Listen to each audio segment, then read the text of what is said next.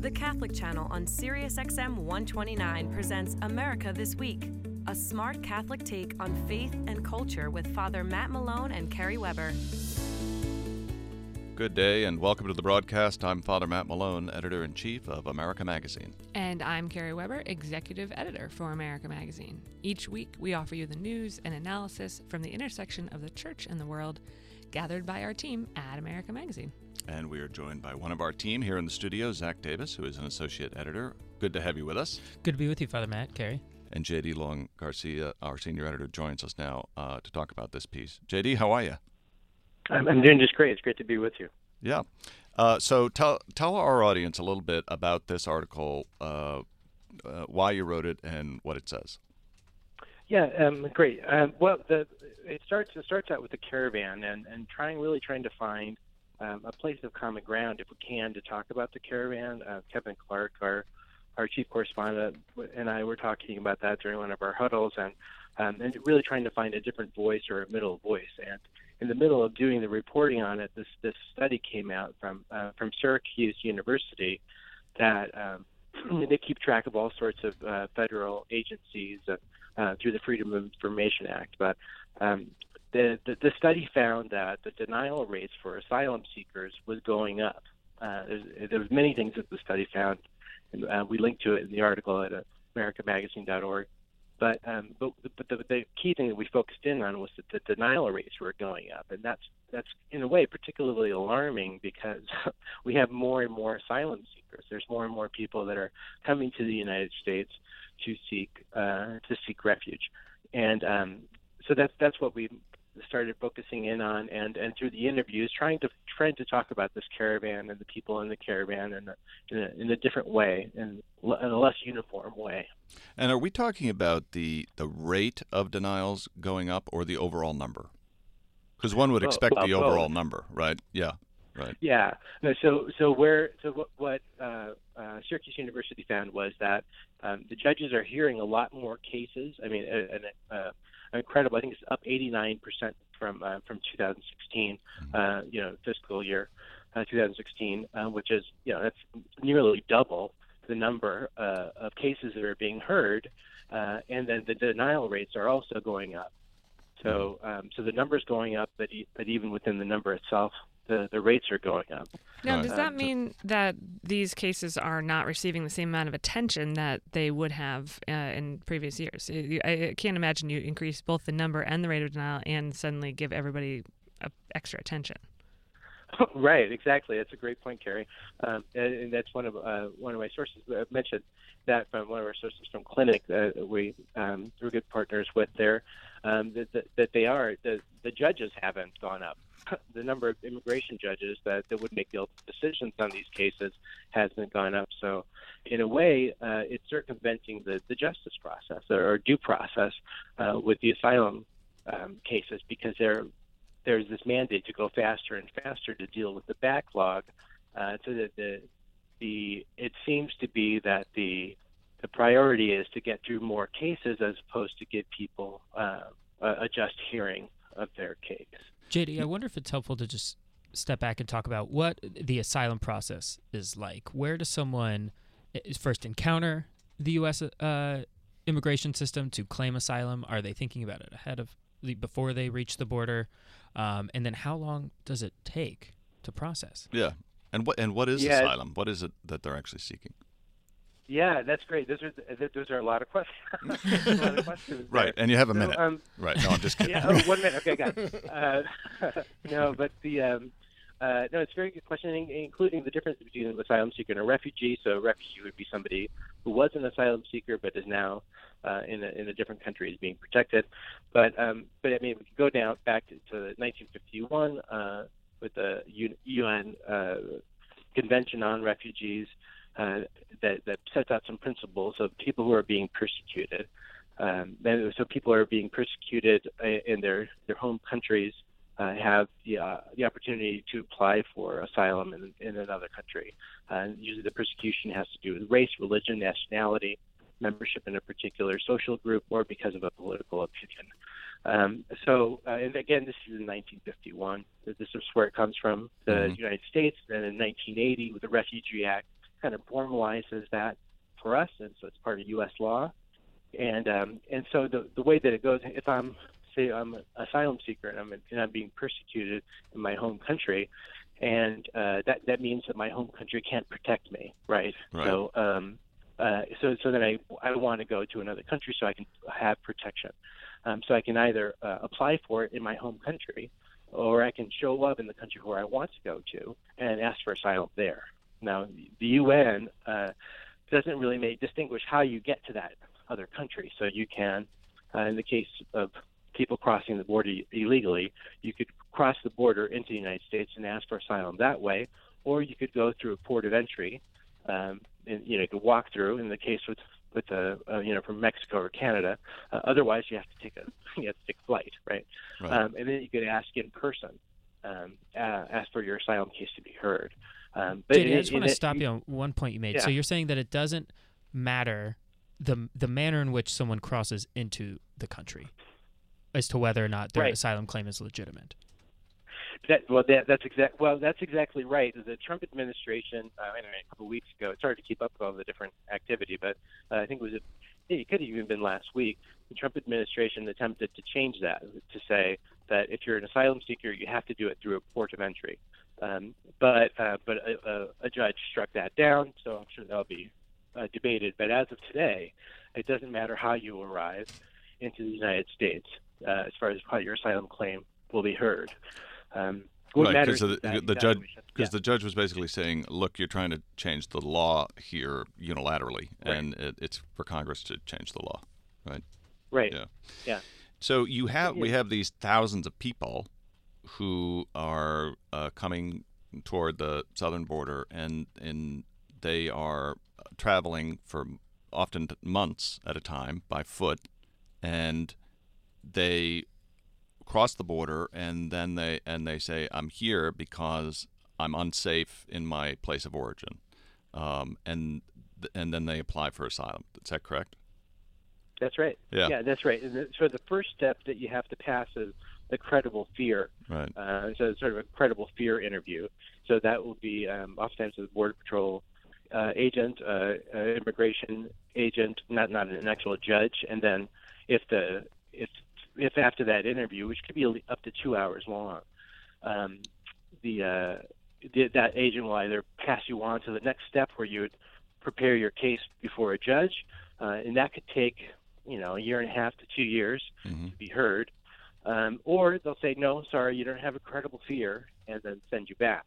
Right. There's an earlier question that we had talked about, but on the border, some of these folks are waiting over 2 months even to have that first initial credible fear interview. Right. So that's what a lot of the folks in Tijuana are doing. And that interview is really obviously very crucial, right? So how do the individuals seeking asylum prepare for that? Do they have some help? Do they have are there ways that they can clearly communicate what their fears are? Yes, there's a clinic, and there are other humanitarian groups that are providing free counsel to them in those cases. But there's so many in number that there are many asylum seekers that don't get the benefit of that kind of legal counsel. And the other facet there is that in June, Kevin wrote about this, but in June the Trump administration said that gang violence and fear of domestic violence no longer counted as part of the credible fear part. So that's another thing that's kind of complicating our asylum process is what actually counts as what counts as credible fear and what counts as persecution. Right. And of course, and what we hear from the folks who are opposed to this process or who want the law changed to restrict these asylum applications is these people are faking it, or they are not really in danger, that they are coming to the U.S. because they want to game the system, or they want to live off the teat of the federal government, or they want to take our jobs, and that there is that basically these people who have up and left everything that they've ever known are doing it for their selfish gain. Right, and that seems to be very out of touch from the people that I speak with. If you look at the denial rate, so there's a 65% denial rate of that of asylum cases, but there's only, let me see if I can remember my numbers right. Only 15% of folks make it past the credible fear test. So that first interview. Wow. Right. So we're talking about like maybe 5% of people who are asking for asylum actually get through. So if you can imagine, if you're well informed about it, which is an assumption in itself, but let's just say that you're well-informed asylum seeker, so I'm going to risk my life and travel thousands of miles for a 5% chance of getting in. Right. That seems like, that's a pretty risky way to game the system. Right. But what's more likely the case is that they have a little bit of information, or that they're just live in such fear that anything is better than this, and so I'm going to give it a shot. The other that seems more probable. Well, it sure does. When that's more consistent with the immigration attorneys that I've interviewed. That's been their experience as well. Yeah. Again, not from a political point of view, but just from reality. We're talking about a group of people, and of course, it's very difficult to talk about them in broad brushes. If you use a broad brush, you miss the detail, right? So, but the individuals are oftentimes coming from a lower level of education, right? So they wouldn't be informed, and frankly, they might not even be literate, sure. Right? Now, JD, many of the people coming, we've talked about a lot of the challenges they're facing, are women and children, right? So it's a very particular risk that a family has to take to bring out their children on this journey as well, right? We were talking before the break about, maybe people are trying to kind of game the system, but it seems unlikely that people would risk their children's health and safety and lives for such things. I think that's right. In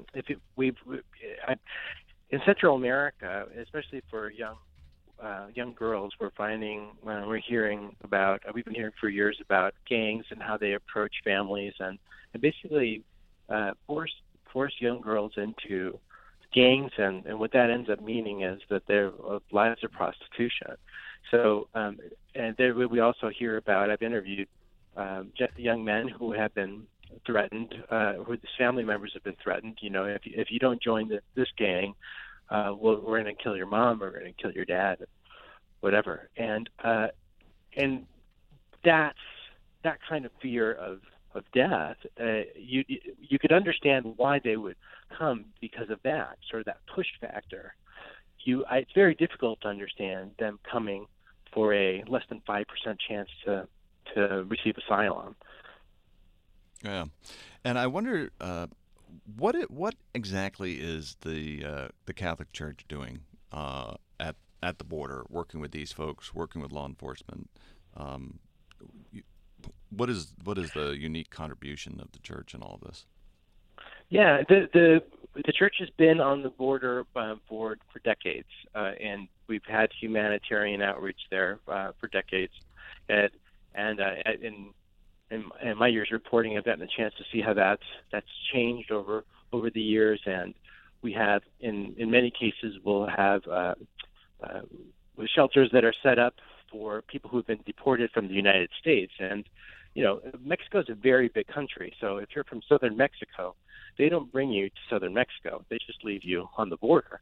So, and you don't know anybody there. You don't have any resources. So the Catholic shelters sprung up to help individuals that in that circumstance.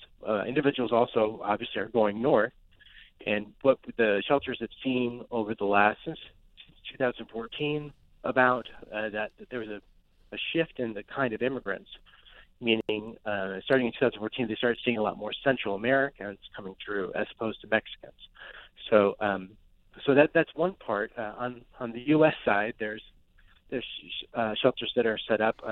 In El Paso, there's a number of shelters that are set up where they actually cooperate with ICE, so that if say a mother and her child are detained and released, the Annunciation House in El Paso has a lot of migrants that have been dropped off there by ICE. because they don't have room in their detention centers, or because they're in the process of being released on bond, or possibly with an ankle monitor. So the Church on the Border has a lot of direct aid for migrants that are in very difficult situations. Now, you write in your piece that even before the current administration, previous presidents have put tough regulations into place on immigration. President Obama deported 2.5 million immigrants. So this is not the first time that we've struggled with this issue in our country. But one of your sources says that the Trump administration has put into place fairly significant changes and for deterring people to come, but aren't really doing anything to address the root causes. And this is a little bit of a change. Can you talk about that for a bit? Yeah, absolutely. There's a notion, I think, among many Americans, particularly in the United States, and including the president, that the people are coming here to game the system, and so that there has to be like a deterrence, and there has to be kind of a threat of what will happen to you if you attempt to come to this country, and basically not make it easy to come to the United States. And so there's been, in October, Secretary Pompeo announced that our refugee numbers were going to go down to 30,000, for example. That's the lowest it's been in like 4 decades. So, that would be one example. The Trump administration's been cutting off individuals who have temporary protected status. And that's from different countries, and that's something that's illegal. Again, a legal immigrant that was here. That was able to stay in the United States because their home country is experiencing natural disaster or just of lack of stability. And so that's another kind of a legal avenue that's been cut out. And what about foreign aid? Foreign aid is foreign aid's going down. So our projection foreign aid for next year to the what we call the Northern Triangle, Guatemala, Honduras, and El Salvador, is going to be, I believe, $280 million next year, which is a significant drop as well. So we're really not doing anything, or certainly not doing enough to help according to my sources, we're not doing enough to help people in their home countries. Because if you think about it, you'd rather stay at home. I mean, it's a different language, it's a different culture, your family's around. That the ideal situation really is not to come to the United States. You have to be pretty desperate. And so is that why the number has so dramatically increased, the number who are seeking asylum or coming to the southern border? Is it because the situation has gotten dramatically more desperate in their places of origin? Is it some sense that, President Trump might be trying to shut down the southern border, and if we're going to go, we need to go now? Is it a combination of factors? Why the big increase? Yeah, that's a difficult question. There's a lot of speculation about that. Certainly, the circumstances and the situation in Central America is getting worse and worse and worse. And not to anticipate another question, but the United States had a role to play in that. So we were involved in the civil wars in Guatemala and El Salvador, and our involvement with the war in Nicaragua also had a negative impact on Honduras. And so the United States has played a role in destabilizing that region. The other thing just to point out is that Para Salvatrucha, MS-13, started in Los Angeles, and we deported them back to El Salvador. And that's a gang, right? That's a gang. Sorry, organized crime gang. Yeah. Mm-hmm. That's in many ways more powerful than the government in Central America. So yes, the situation continues to get worse and worse. And then as they have, Central Americans have family members in the United States, so there's a desire to be united with their family as well. That's another factor. But it's hard to say. I've interviewed immigrants on the border, and I've asked them, so what do you think about this being a deterrence? And frankly, they say I just spent 6 months detained, but I was safe. Right. And so even if they get caught, they're safer than they are at home. Right. So we have about 2 minutes left. And what do we need to do about this? Right. I think that Carrie's question about doing something in these countries of origin is a really important one. I don't feel like that's really being discussed very much in the political landscape right now. Right. But that would be dealing with the push factor has to be a primary concern. But just the numbers in the meantime, that's going to be a long-term solution. Right. One place of agreement would be that we need more immigration judges. We need more people to hear these cases, so there isn't this long backlog. Is that a resources question, or sort of do we need to just appoint more judges, or do we not have immigration judges? Yes. All of those things. All of the above. Right. Yeah. All of the above. And then the way that we, the United States, the Refugee Act really is a humanitarian effort. There's a humanitarian spirit to who we are as Americans, and that's being lost, particularly with this administration. So to return to that, and I think that's reflected in how we detain people, how the separation of families this summer as well. What do we do with them, with these individuals that come to the United States reflects on who we are as a country. So I think that changing how we receive them and how we, to think that you come to apply for asylum and you end up incarcerated, that's hard to stomach. So there's a lot of those things need to be changed. But the long-term solution that most individuals that I've spoken with tell me is that we need to do something about these countries that in many ways we played a role in destabilizing. Right. That in a certain sense we have to help to make them, the conditions in their countries of origin, a little less desperate so that they don't feel that they're fleeing a sinking ship or a house that's on fire. The piece is, as immigration denial rates increase, asylum seekers face a setback at the U.S. border. It's by our senior editor, J.D. Long Garcia. J.D., thanks so much for being with us, and thanks for your coverage of this issue. Thank you very much. And, of course, you can find that and all of our immigration coverage, which has been extensive in just the last couple of years, but I don't think there's probably not a month in the 109-year history of America Magazine that we haven't talked about immigration. So and you could spend your life looking at it. one of the major issues of our time. I think if we look back on in 50 years, if someone looks back on coverage of this topic and we don't have it, we've failed. Yeah, I couldn't agree more. We had a screening of a new film at America Magazine last week called Hesburgh. It's about Father Ted Hesburgh, who was president of Notre Dame, very active in the civil rights movement, very active in immigration reform. He helped to bring about the Immigration Reform Act of 1986. He brokered it between Democrats and Republicans. Ronald Reagan led the effort, assisted by George Bush, whom we were talking about at the top of the hour. The last time that this country and its two parties came together to deal with this issue in a very sensible and a very thoughtful, very compassionate way. It's still a model, so we have the resources in our history to deal with this problem. All we need now is the will.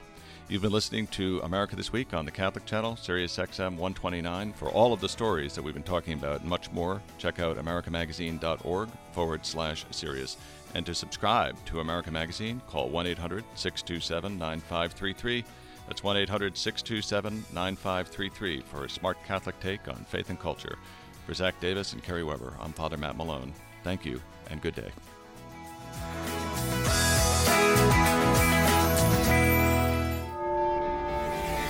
You're listening to the Catholic Channel, Sirius XM 129.